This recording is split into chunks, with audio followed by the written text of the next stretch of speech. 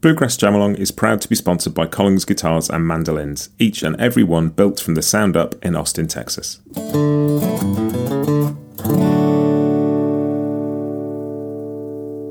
This episode is also brought to you by Peghead Nation, the home of roots music instruction. If you want to improve your playing, join me and thousands of other pickers getting better every day at pegheadnation.com.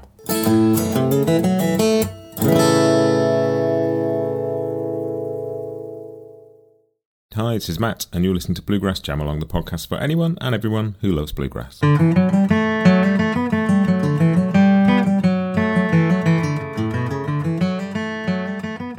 Hey everybody, welcome back. This is your Bluegrass briefing for Monday, Monday the 19th of February 2024.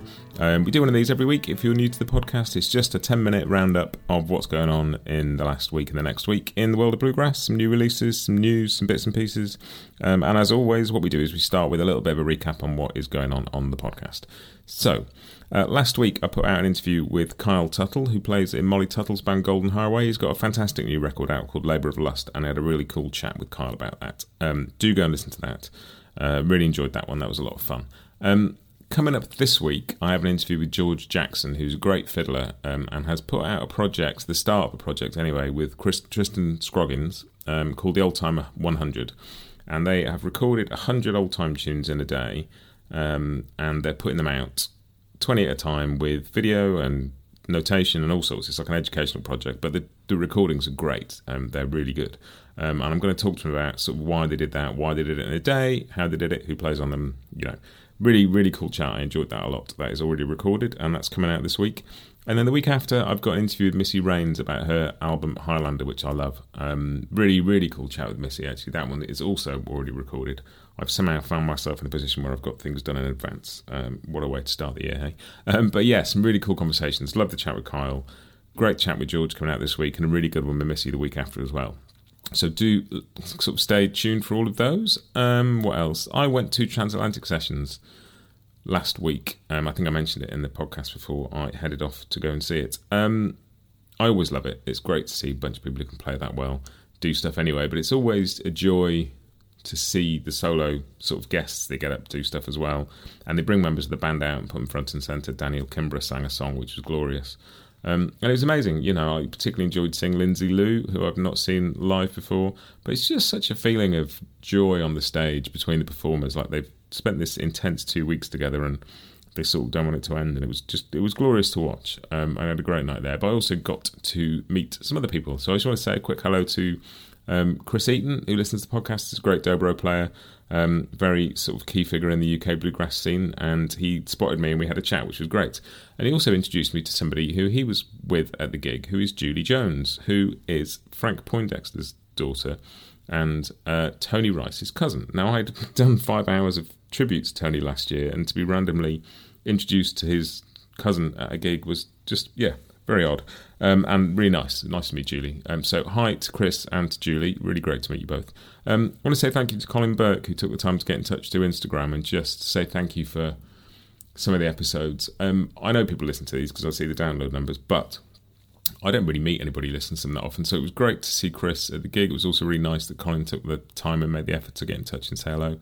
I enjoyed that. Thank you very much indeed. If you like these, you can always drop me an email, matt@bluegrassjamalong.com. There's a contact form on the website. You can find me on social. It's always good to hear from people. I really enjoyed it. And just one final thing. I want to say a big thank you to Matthew Montgomery, who is a long-time listener of this podcast, but is also helping me out a bit with the tech stuff on the website. And that is very much appreciated. So thank you to you, Matthew. But that is it. We're going to crack on now and do Church Street News, which is news and announcements. And there's a few bits in here. The first bit is the Steve Gully Scholarship. And I got this info from Bluegrass Today, so I'll put a link to that article and you can go and read the whole thing. But essentially, the Bluegrass Music Endeavours Foundation is accepting applications for the Steve Gully Memorial Scholarship, which awards $5,000 to a college student who best represents the future of bluegrass music. Foundation's a non-profit organisation funded by and associated with the bluegrass band Crandall Creek. And they've been setting aside a portion of proceeds from performances and recordings for charitable causes, and they set this scholarship up last year to honour the memory of Steve, bluegrass singer, a songwriter and band leader. He died from pancreatic cancer in 2020 at the age of 57. I'll put a link to the Bluegrass Today article, but I also put a link into more information about the scholarship as well, because that is a great thing. So yeah, the Steve Gully Scholarship. Also, news of the New Mexico Banjo Camp, which is held on 2 weekends in April, 18th to 21st and 25th to 28th. Slightly different faculty each weekend. The first weekend, it's Bill Evans, Alan Mundy and Ned Luberecki. Second week is Bill Evans and Alan Mundy, but also Riley Borges on clawhammer and old time, and Kristen Scott Benson. So if you can get to New Mexico in April and you want to learn from some superb banjo players, then New Mexico Banjo Camp is the place to be. I will stick a link to that in the show notes as well. And then the final thing is Bill Amatnik, who is the bass player with David Grisman's quintet in the 70s. He's written a book called Discovering Tony Rice, and that is now out. They're shipping now this week, I believe. So he played with the Grisman Quintet in the 70s, played with Tony, obviously knew Tony and all those people. But he's put together a book celebrating Tony and interviewing people. You know, I think there's already a great biography of Tony out there, still inside, that Caroline Wright and Tim Stafford did. But this is, just a bunch of brand new interviews with people. I'm really looking forward to reading it. And I'm going to talk to Bill about this on the podcast at some point. But I will stick a link in the show notes to Vineyard Press where you can get a copy of this. Be a really interesting one. Bill Amatnik's book, Discovering Tony Rice, is out now.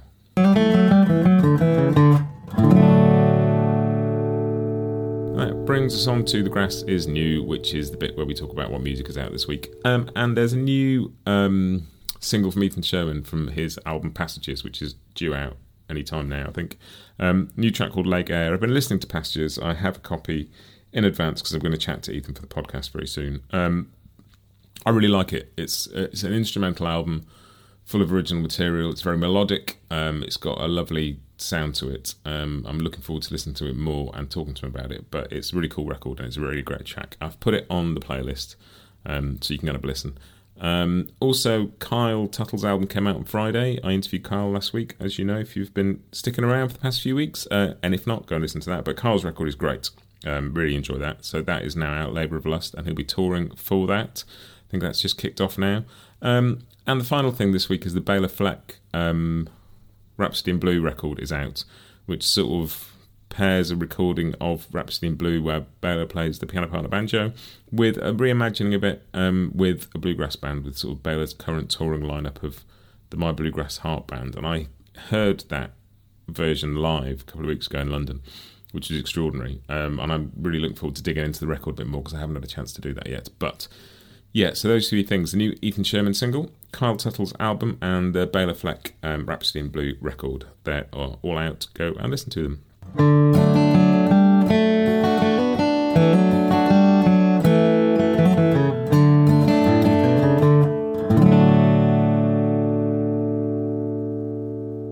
And the next bit is Scroll On Buddy, and this is stuff that I've spotted on social media that I thought you might be interested in.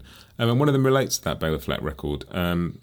Bela has posted something on his Facebook page and on his social media, a sort of article he's written in defence of Rhapsody in Blue, because it's the 100th anniversary of that piece, and there have been various things written about it, and I think Bela wanted to just explain how he feels about it. And it's a really interesting read, and I think if you haven't sort of heard of any of that stuff that's been going on the last couple of weeks around Rhapsody in Blue, it's an interesting thing. I think it's always interesting to talk about how we approach music, particularly old music, and the context it was made in versus the context we hear it in now.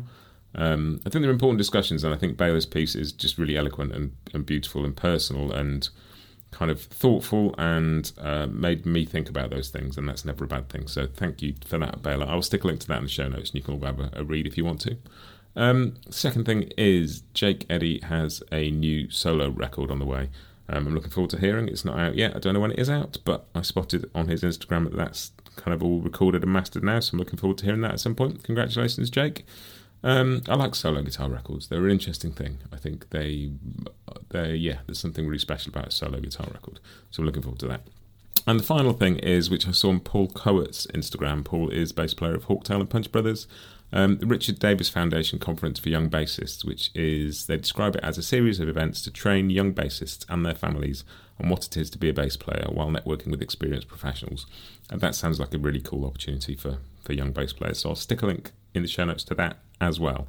That's the Baylor Fleck piece, the Jake Eddy solo record, and the Richard Davis Foundation Conference for Young Bassists. Links to that will all be in the show notes.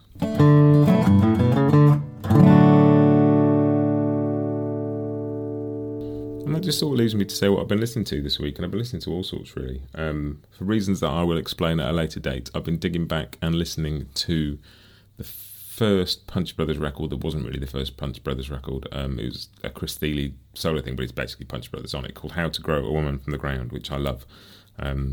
Really like that record. I've been listening to that again.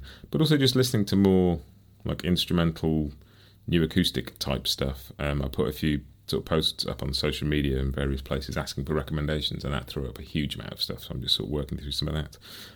But yeah, sort of new acoustic, kind of all those different words for it, chamber grass, new acoustic, whatever you want to call it. That's what's been in my ears this week. Let me know what's been in yours. Anything I'm missing, any music I should know, whether it's new or old, do give me a shout. That is it for this week. Don't forget to go to bluegrassjamalong.com, where you can sign up for the mailing list, and I will email you occasionally with interesting stuff.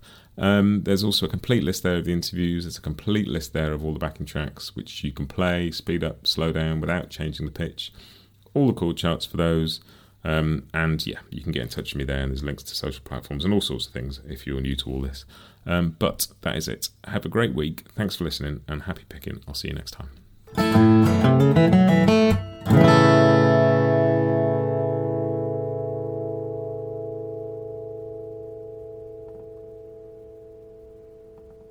Bluegrass Jamalong is proud to be sponsored by Collings Guitars and Mandolins, making some of the finest guitars and mandolins in the world since the 1970s. Visit collingsguitars.com and find out why.